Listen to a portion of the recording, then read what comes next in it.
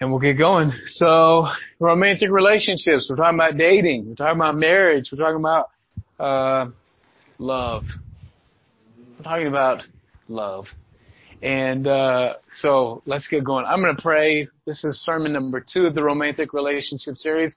If you didn't listen to or see the first sermon last week when we got started, you do want to check that out because there's some fundamentals, there's some basics that we established. Did you listen to it? You were watching it. Good. So you want to check that out because we're going to build off of that this week. So let's pray, and then we'll get going. We'll dive in. Okay? Ready? All settled and ready to pray? Okay, let's pray. Lord, thank you for your word. God, thank you for this message. Thank you for these verses and just what you want to deliver, what you want to say to us this morning. God, thank you for that. God, I do ask that you would just remove distractions from our mind, that, God, you would help us to cast down things, imaginations, thoughts that are exalting themselves against you, against your word, that you would help us to do battle this morning, to just meet with you, to hear from you, to be with you in your word. Because, God, we want to leave this room, we want to leave this place changed by your word. And we want to have our faith increase. We want to have our devotion, our consecration increase.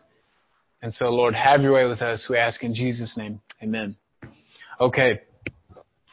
So, as we began our romantic relationship series last week, we briefly considered why people want relationships. Right? You wrote down why do people want relationships?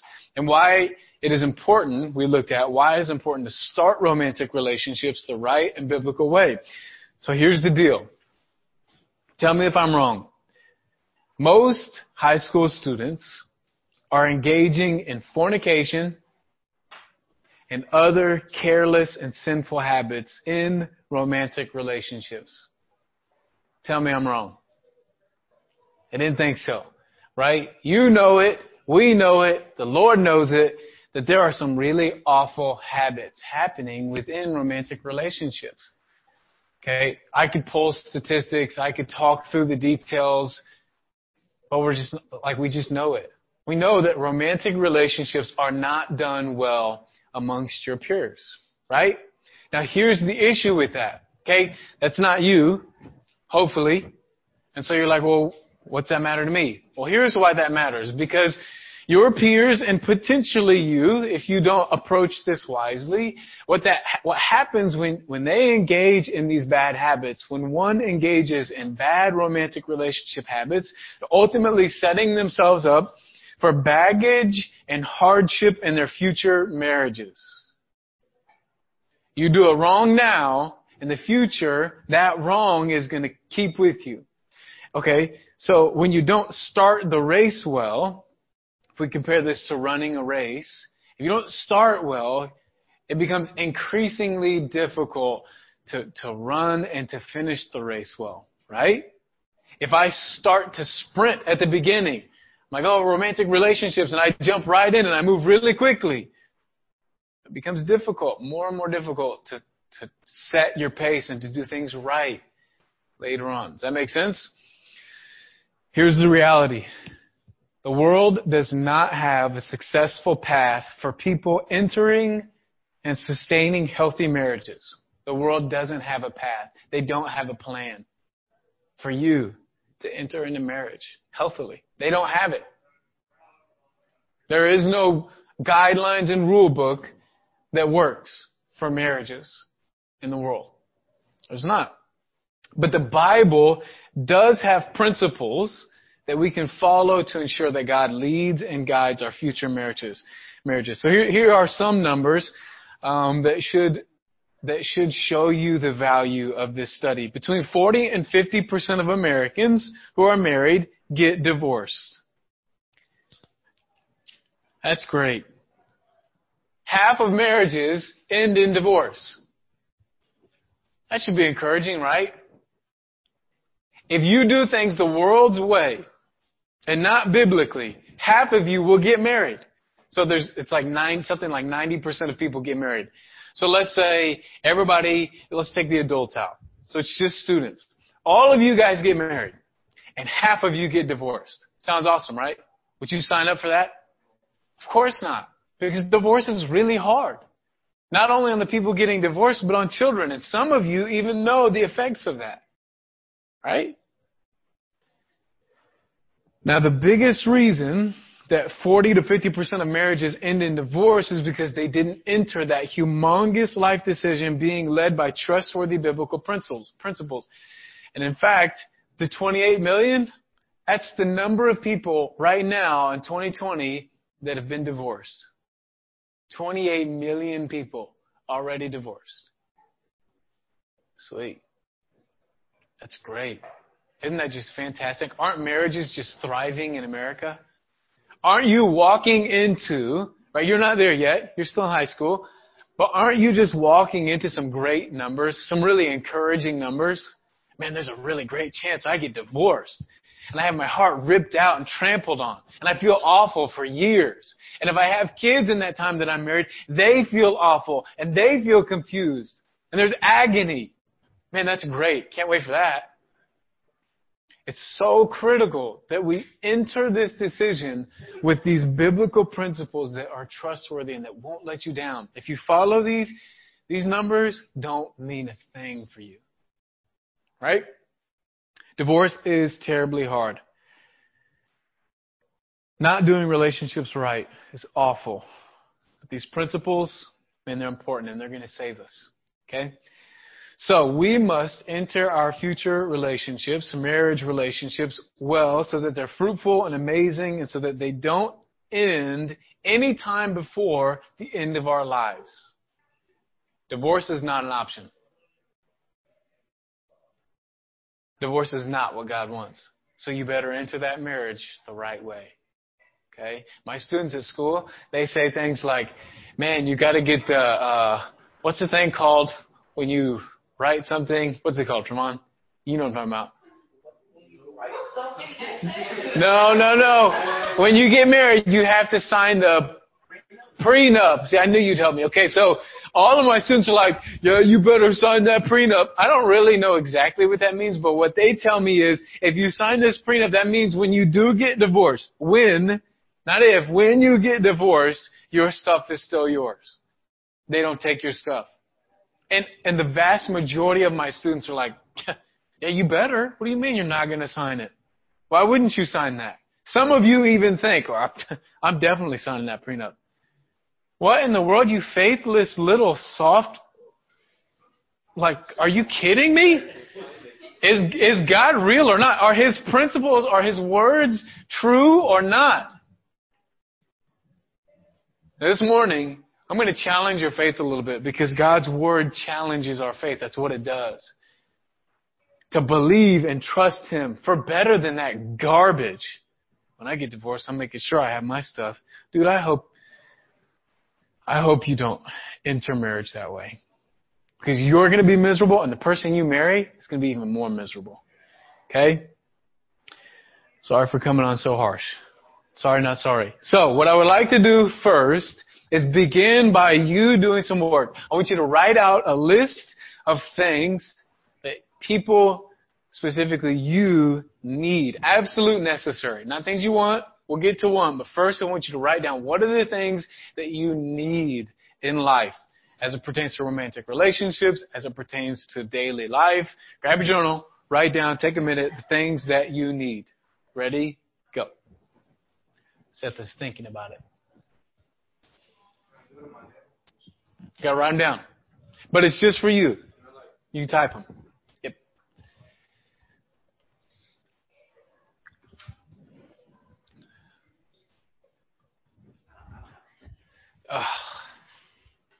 Somebody help a brother. There it is. Biblical friends all around him. That's good. I like that. Get him, guys. Get him. What are the things that you absolutely need? And then once you get done with that list, start writing down what are the things that you want. Now I'm going to ask you what the things were that you said you needed. I'm not going to ask you what things you want. So be honest. It's between you and the Lord, between you and the journal. I want you to be as honest as you possibly can. What are the things that you want in life? I know that if I were a young man, not yet married, there are things on that list I know that I would be putting down. Children, grandchildren, or something like that, right? I want you to be honest. What are the things that you want?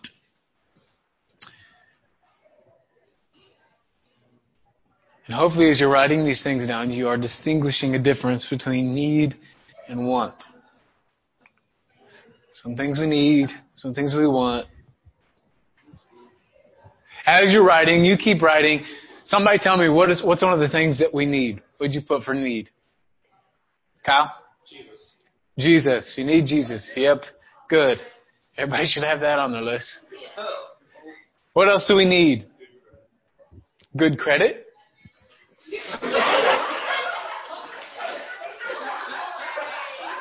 That's a wise steward right there. Okay. Yes, you need good credit. Okay, good. What else, Rashawn? Air. You need air. You do need air. Mm-hmm. You are right. Yes. What else? What else do we need? Tegan? You need leadership, okay? What else do we need? Kyle? You need food. You need food. Thank you. Yes, you need food. What else? Cody? Shelter. Yes. Again, what do you need? Water. You need food, shelter, water, good credit, oxygen, Jesus, leadership. Rashawn? What else? You need clothes? Rashawn does. He's like, no, I need clothes. Life would be very uncomfortable. That's true. You probably would.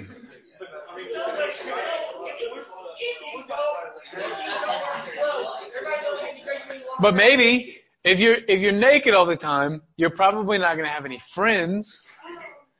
And so you need friends, maybe, right? Do you need people? You need accountability.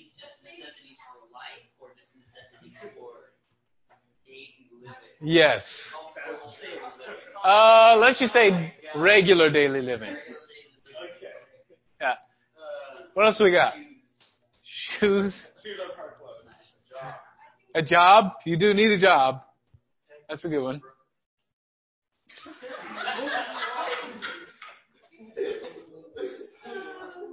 Nope. Not a need. Okay, good. So you've got your needs, you've got your wants. Hopefully you see that there's a very clear difference between needs and wants. And what we're going to do is, I want to ask you, how many of you said that marriage is either a want or a need of yours? Raise your hand if you said marriage is a want or a need. 1, 2, 3, 4, 5, 6. Okay, half, a little more than half. There's some people who are like it's okay if marriage is a want or a need. That's good. So if marriage is something that you think you need or something that you want at some point in your life, we know that isn't going to happen for quite some time. Right? You're not going to get married for quite a while. You've got either, let's say, okay, there's a couple seniors in here. You've got between 4 and 40 years, realistically. 4 and 40 years before you get married. That's quite a bit of time. Whether it's 4 years or it's 40, that's a lot of time between now and, okay, so 3 and 40. Sorry, Kyle. You graduated already. I was actually going to make a statement. What about Renee and Andrew? What about Renee and Andrew? Andrew's like 25 years old, bro. That's 10 years from these guys' age. I mean, that's true. Checkmate. Okay. So, you've got quite a bit of time. And so you have to think here, if marriage is a want or a need, listen now. Hey, straighten up and listen. If marriage is a want or a need, it's somewhere out in the future. So you've got to get from point A to point D. or B, right? Hopefully it is D, and there's some other things in between now and then, right? So you've got to get to that point. In order to get to that point, you're going to need some things, right? The things that you mentioned, you're going to need some clothes for sure. You're going to need Jesus. But there are some things in the Bible that we're going to see that we absolutely need. But there's some things that you already have that you need. And we're going to see what that looks like and how that works. Go to Genesis chapter 24. Somebody go to Genesis 24 and start reading verse 10. Genesis 24, verse 10. And I don't know how to say that second word. Yeah, that's the, Kyle. No, second word. Not the one after that. And the. Okay. What are you talking about? Kyle graduated somehow. I'm at numbers. Somehow. Number, okay, yeah, not numbers. Genesis 24. Somebody read verse 10 for us, real loud. And the servant took 10 camels of the camels of his master and departed, for all the goods of his master were in his hand. And he arose and went to Mesopotamia unto the city of Nahor. Thank you. Very good, Tremont. Okay. So, there's a phrase in there from verse 10 that says, for all the goods of his master were in his hand. All the goods of his master were in his hand. Now, the cool thing about this passage is that we can find ourselves in multiple characters. So here's your Bible tool or Bible study rule for this morning. The Bible is given to us with pictures. We learn from the Bible from its pictures, its types. Okay, so in this passage, we can picture it as different things. We can be Isaac, we can be Rebecca, we could be the servant, which is what we're going to see today, Rebecca's brother, etc. There's all these different roles and positions that we and God the Father can find ourselves in. Does that make sense? Did I lose you? You there? Okay, just as the servant had been given all the goods of his master, you and I, as servants of God, have been given an abundance of things from our master. What am I talking about? Flip in your Bible, it's on the other end, to 2 Peter chapter 1. 2 Peter chapter 1.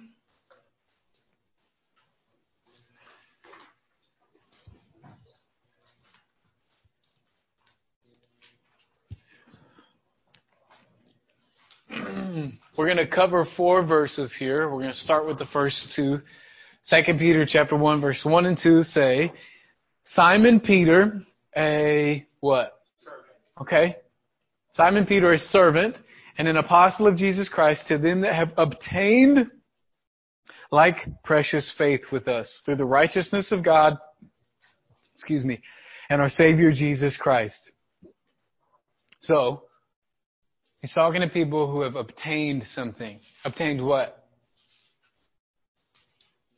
Precious faith. Precious faith. Have you obtained precious faith? Do you have faith in Jesus Christ as your Lord and Savior? Have you given Him your heart and your trust? Have you believed on Him? Put your belief and set it on Him. Right? Okay, so if you have, well, you have obtained like precious faith. That faith is precious. And here's what he prays for those believers.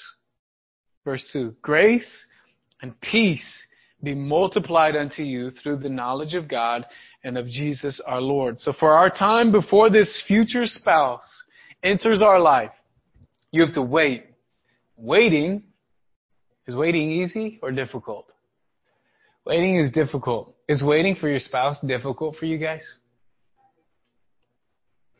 Some of you already are like, yes, it's difficult. Others of you are like, not really. It's not something that preoccupies my mind or my heart. Perfect. Okay?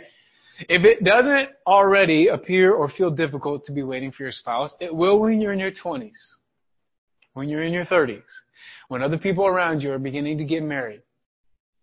It's going to become increasingly difficult to wait. Okay?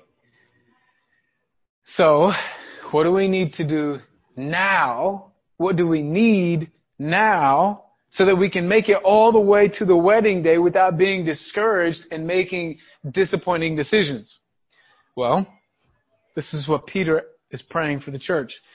We need grace, which is God's unmerited favor, and we need peace. You need grace and peace if you're going to make it from here to the point that you get married.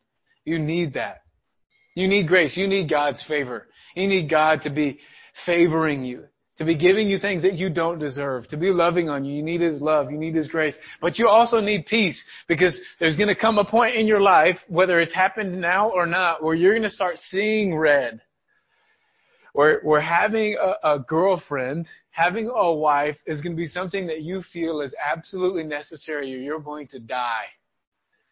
You might feel that at some point. And what I'm saying is, okay, males, your testosterone hormone, those levels peak at roughly age, 21, 22? Medical people, is that right? That's what I've heard. So at age 21, your testosterone is through the roof. So you're going to begin to feel like you need a wife. Okay, what you need is peace. To be settled, to be resolved, to be content with God. Does that make sense? Well, you get those things, grace and peace. Grace from Romans chapter 5, you can read those verses, 5 verse 1 and 2. Peace, Philippians chapter 4, verse 6 through 9. If you need grace and peace, you might write those down because you're going to need them. You're going to need them. You should write them down because you're going to need them. There's 2 people writing them down. There's some wisdom there. But how do we get it? From this passage, grace and peace be multiplied unto you. How? Says it right there. Through the knowledge of God. You get grace and peace through the knowledge of God. Right? Through the knowledge of God and of Jesus our Lord, or in other words, our Master. Okay, 2 Peter 1 verse 3. He says, according as His divine power hath given unto us all things that pertain unto life and godliness. How many things? God has given us all things that pertain unto life and godliness. Through what? The knowledge of Him that hath called us to glory and virtue. We need grace and we need peace. But God didn't just give us those things. He gave us all things that pertain to life and godliness. He's given us everything that we need in life to have life and to have godliness, to live right. God already gave us everything we needed. How do you get them? So the knowledge of Him that hath called us to glory and virtue. Are you sensing some repetition so far? How do we access the things that we need? How do we access the things that we need? It's through the knowledge of God. Okay, last verse, verse 4. Whereby are given unto us, this is what's given unto us, exceeding great and precious promises, that by these ye might be partakers of the divine nature, having escaped the corruption that is in the world through lust. Here's the reality. You have to know, you have to study, you have to cling to, love, and abide in the Word of God and the promises of God in order to make it through this next season of really tough life until you're married. There's going to be some tribulation. There's going to be some hardship. Once you get your mind set on, I think I want to be married sometime soon, it's going to get real difficult. What do you need? You need God's Word. Because by it, you can access the things that you need. Grace, peace, mercy. And then once you get married, guess what you need? Once it actually happens, you're like, I'm finally married. My life is going to be perfect and easy now. What do you need? Grace, peace, mercy. You need those same things. If you can start now developing a relationship with God and His Word, I'm telling you what, man. You're making your life a lot easier on yourself and your future spouse. So, this means key point number 1. This is what we sum all that up to say. God has already provided what you need. God has already provided what you need. You can see the Toys are having a worship service because they know God's already given them what they need. What do you mean?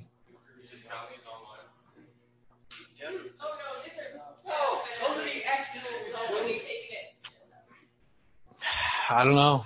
All I can say is I am desperate for a photography team. I need people to take pictures of church events. I need it because this is what it's come to. Please start taking pictures of church services and let me know, and we can put them on a Google Drive and we can form a team. This is fine, Seth, but this is good, but I think we can trust God for better. Okay, so you've got key point number 1, which is also going to parallel a key characteristic of your future spouse or of you. So last time what we did is we started making a list of characteristics that we're trusting God to be true of our future spouse. We're looking for these characteristics in the person that we marry someday. And this gives us another characteristic for you to write down. It's this. Your future spouse, they should believe that God has already provided what they need. They should believe that God has provided what they need. And here's why that's important. Because when you or they don't acknowledge that the Master has provided all of His goods into our hand, if you don't believe that, and a relationship becomes something that they need, the end of that road is misery. The end of that road, where what you need is not what God has already given, but what you need is a relationship, there is failure at the end of that road. And I can say that because dear friends of mine, some of the closest people you can get to have made a relationship the end goal in their life. And they haven't just trusted that God has provided everything that they've needed. And they've fallen away and failed. And they're miserable right now. They are. Like, admittedly miserable. Not like they're gone, I don't know what's going on. No, it's reported that they are miserable. You don't want that, man. You want to keep your eyes on Scripture. Keep your heart in Scripture. Because God's giving you everything you need. So let's move on. Let's keep going here in Genesis 24. Someone read in Genesis chapter 24. You're going to read a few verses. Verse 11 through 16. Genesis 24, 11 through 16. Once you get there, just start reading it. He made his camels to kneel down beside the city by a well of water. At the time of the evening, even at the time that women go out to draw water. And he said, O Lord God, my master Abraham, I pray thee, send me good speed this day, and I show kindness unto my master Abram. Behold, I stand here by the well of water, and the daughters of the men of the city come out to draw water. And I let it come to pass that the damsel to whom I shall say, let down thy pitcher, I pray thee, that I may drink. And she shall say, drink, and I will give thy camels drink also. Let the same be that thou hast appointed for my servant Isaac, and thereby shall I know that thou hast shown kindness unto my master. And it came to pass, before he had done speaking, that, behold, Rebekah come out, who was born to Rachel, son of Malachi, wife of Nahor, Abraham's brother, with her pitcher upon her shoulder. And the damsel was very fair to look upon, a virgin, neither had any man known her. And she went down to the well and filled her pitcher and came. Very good. Thank you, Kyle. So the servant, there's a lot of verses here. Let's summarize it a little bit. The servant is asking God to show him exactly who the Lord will provide for him. Right? Now, he's asking God for a sign. He says, he lays this out. He says, whenever I go down there, let the woman who ends up giving me water from the well, let her also offer my 10 camels water. Right? Which is a lot of water. 10 camels. Camels have a unique feature about them. What is it? They have a hump or humps, right? Okay, What is in those humps? I have no idea. But what I was told in elementary school is that there's water in them. I don't know that that's true. Is that true, Seth? Tell them that's not right. They've got fat humps on their back.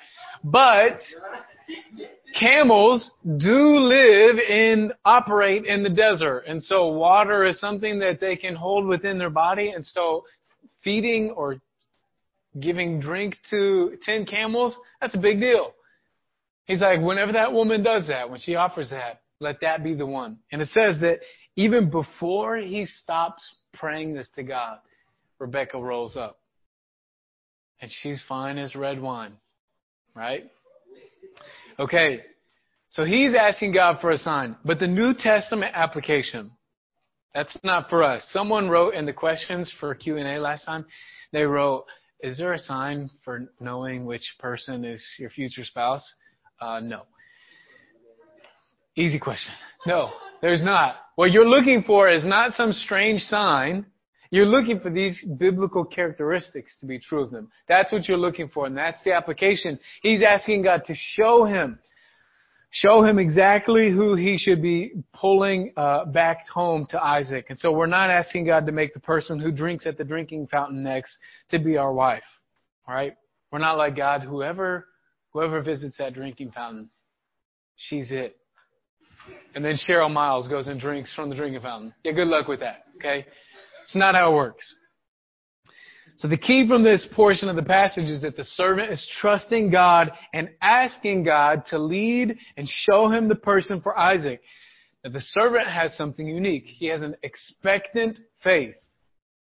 It's not just, God, you're going to provide. He's expecting God to answer this prayer, right? He's got an expectant faith. He has real, trusting, believing faith. So what does the Bible say about that for us? James chapter 4, verse 2 and 3 says, ye lust and have not. You want something really bad, but you don't have it. You kill and desire to have and cannot obtain. You fight and war, yet you have not. Why? Because ye ask not.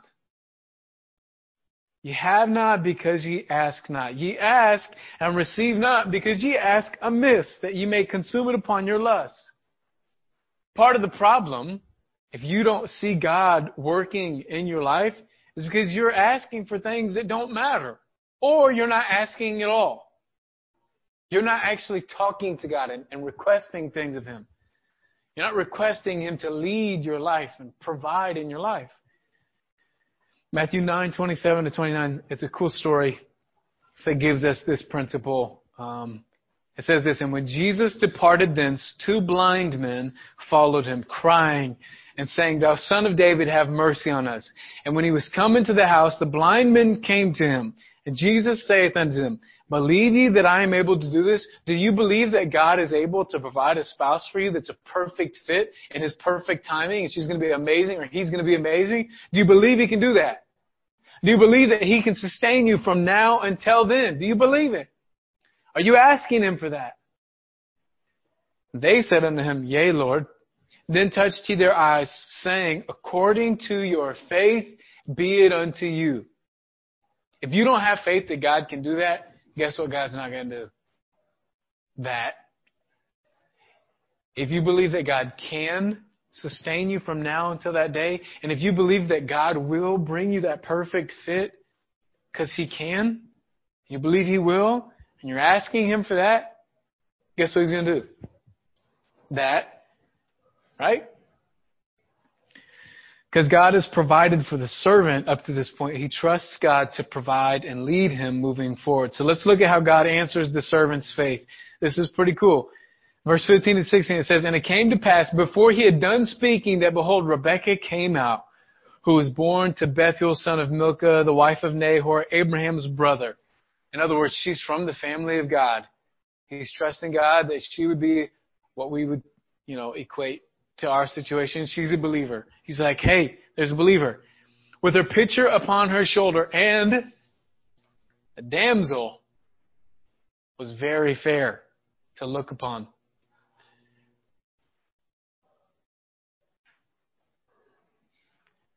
Okay.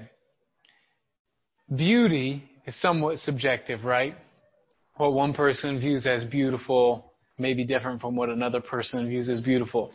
My wife, you can keep your opinions to yourself, you filthy animals.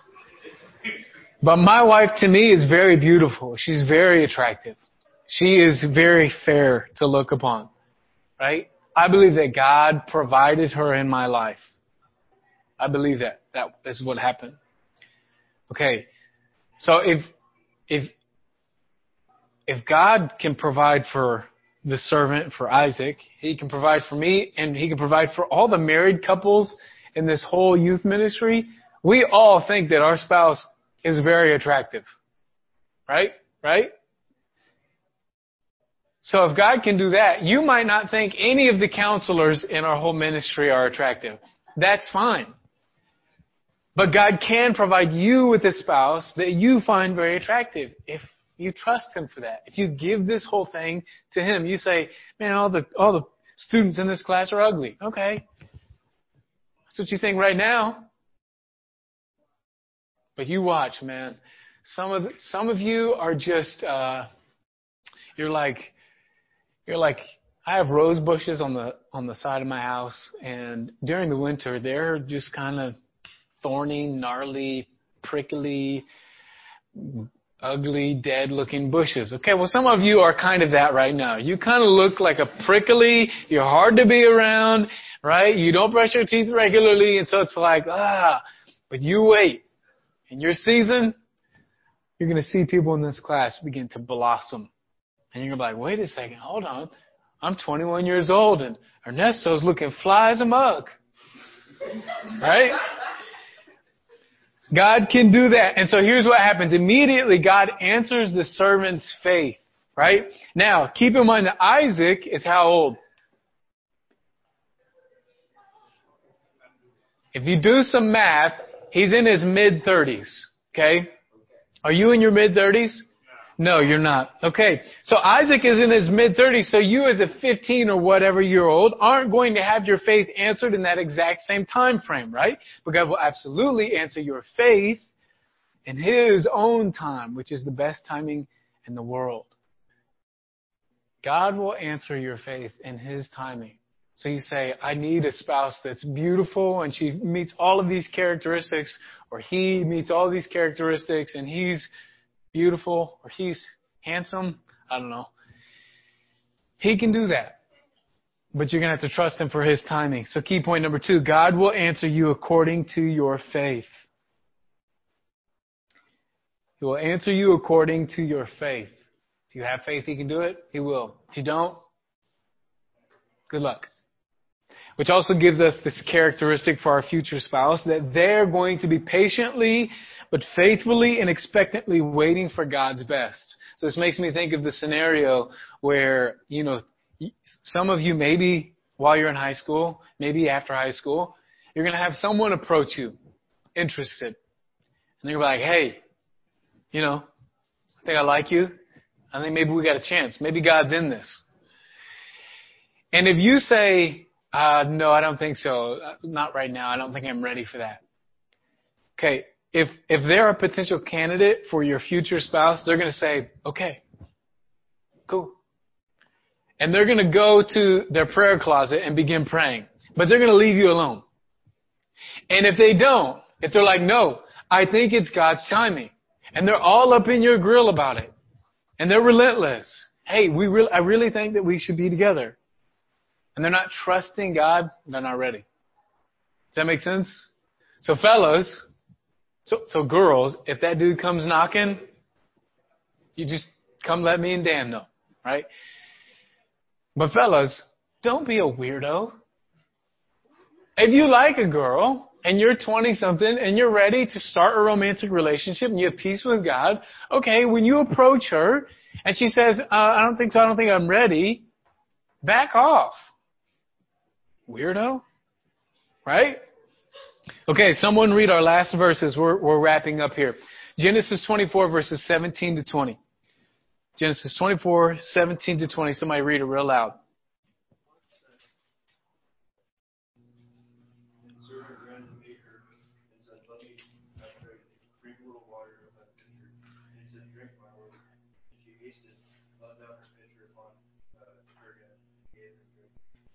When she had done giving, she said, I will draw water for the camels also until they have done drinking.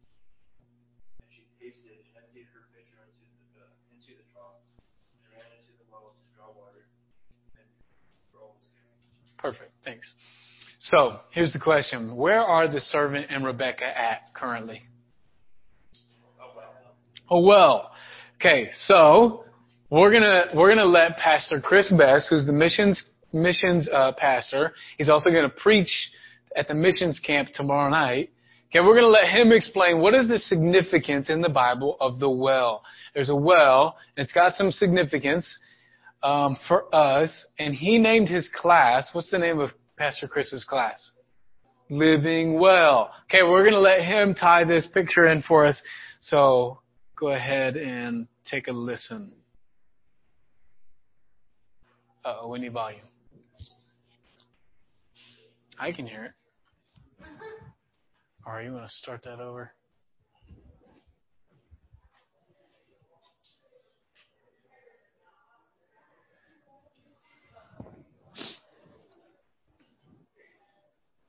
There you go. And then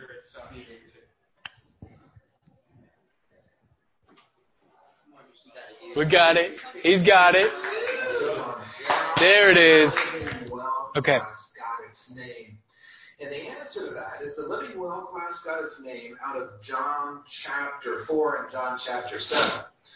And it's a play on words, like living well. Like, hey, we want to live well. Like, do a good job. Have a good life, that sort of thing. But it's also a play on words because we want to be living well. And so here's how that works. In John chapter 4 especially, we have this situation. It's the woman at the well. Maybe you've heard of that. Jesus and his disciples are traveling, and they come to a well outside of the city called Sychar. And at that well, Jesus meets this woman who would travel back and forth from the well to the city. She'd carry her water pot, and she'd go get water, and she'd carry it back home, and she'd have to do that anytime she needed water. So at least once a day, making the trip back and forth to get water from the well. And so he meets this woman with her water pot and starts having a discussion with her. He engages her with a discussion about drinking and living water and that sort of a thing. And this is what he tells her. He says, whosoever drinketh of the water that I shall give him shall never thirst. But check this out. The water I give him shall be like a well.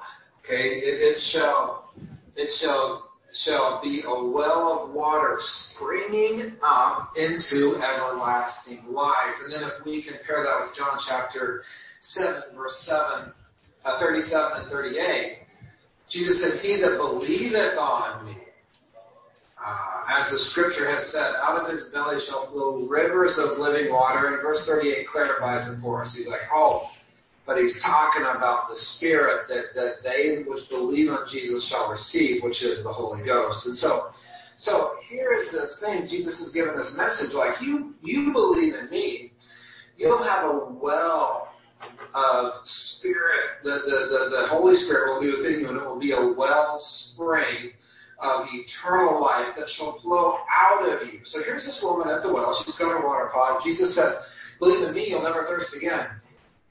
She believes. She leaves her water pot.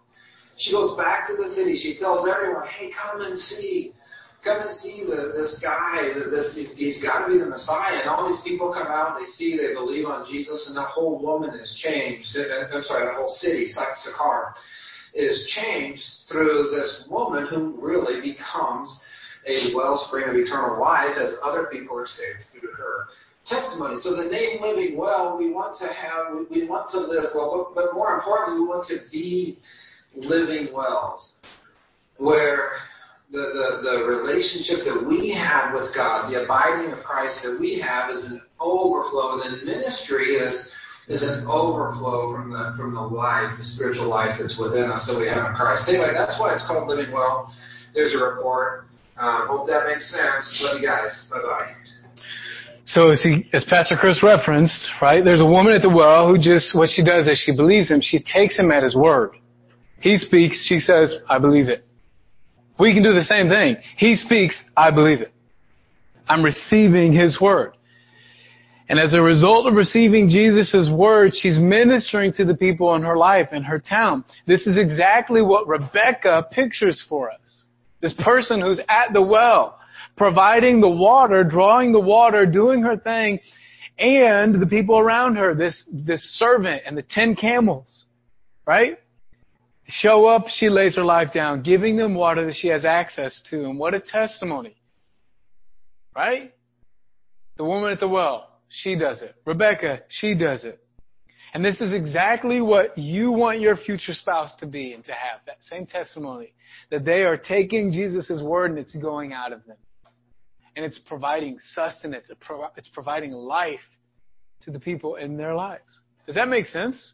You want someone who's fruitful in ministry, not someone who's all about themselves. Someone who's willing to lay their lives down for the people around them, for the people that come into their lives.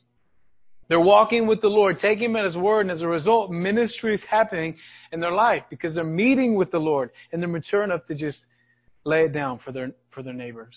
So key point number 3, as you saw, is be a living well. We need to be a living well where God's word is in us and it's coming out of us. But this is also the key characteristic for our future spouse. You need to trust God that they will be a living well.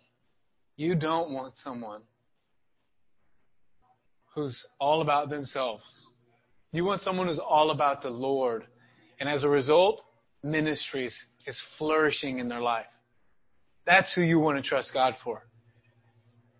Now I tell you what, there's a shortage. There's a shortage of people like that. Because people today, we want to be all about ourselves. Right? We want what we want. We want to do things the way we want. You don't want that person to be your spouse. Okay? Does that make sense? So let me just sum up the whole thing and then we're done here. Practically, here's what you do. This is how you leave this place. This is what you do leaving here. Grow your relationship with God in His Word. Grow that connection. Decide you're going to read your Bible. Decide you're going to care. Decide that you're going to engage your heart and your mind and your life in God's Word. Decide that. Surrender to that. And secondly, patiently, faithfully, and expectantly trust God for all your needs. Future spouse, but all the things that you actually need. Trust God for that. Give your life into His hands in that way. Does that make sense? And in the end, God's going to take care of you. Because He's a good Father. He's a good God. So let's pray and then we'll be out of here. Lord, thank You for Your word. God, thank You for the principles. Thank You for every student in here. Students who love You, students who don't know if they love You, maybe students who don't know You. God, thank You for them. Thank You for just this time and space to have your word open and spoken into all the ears in this room. My God, I pray that You would draw each of us to You closer in Your word and that You would draw us to a bold faith that just says, You've got this. God, help us to grow in that way. God, we love You and pray it all in Jesus' name. Amen. All right, you guys are dismissed. Take a donut. Mickey is still 16 years old, and there's lots of donuts, so...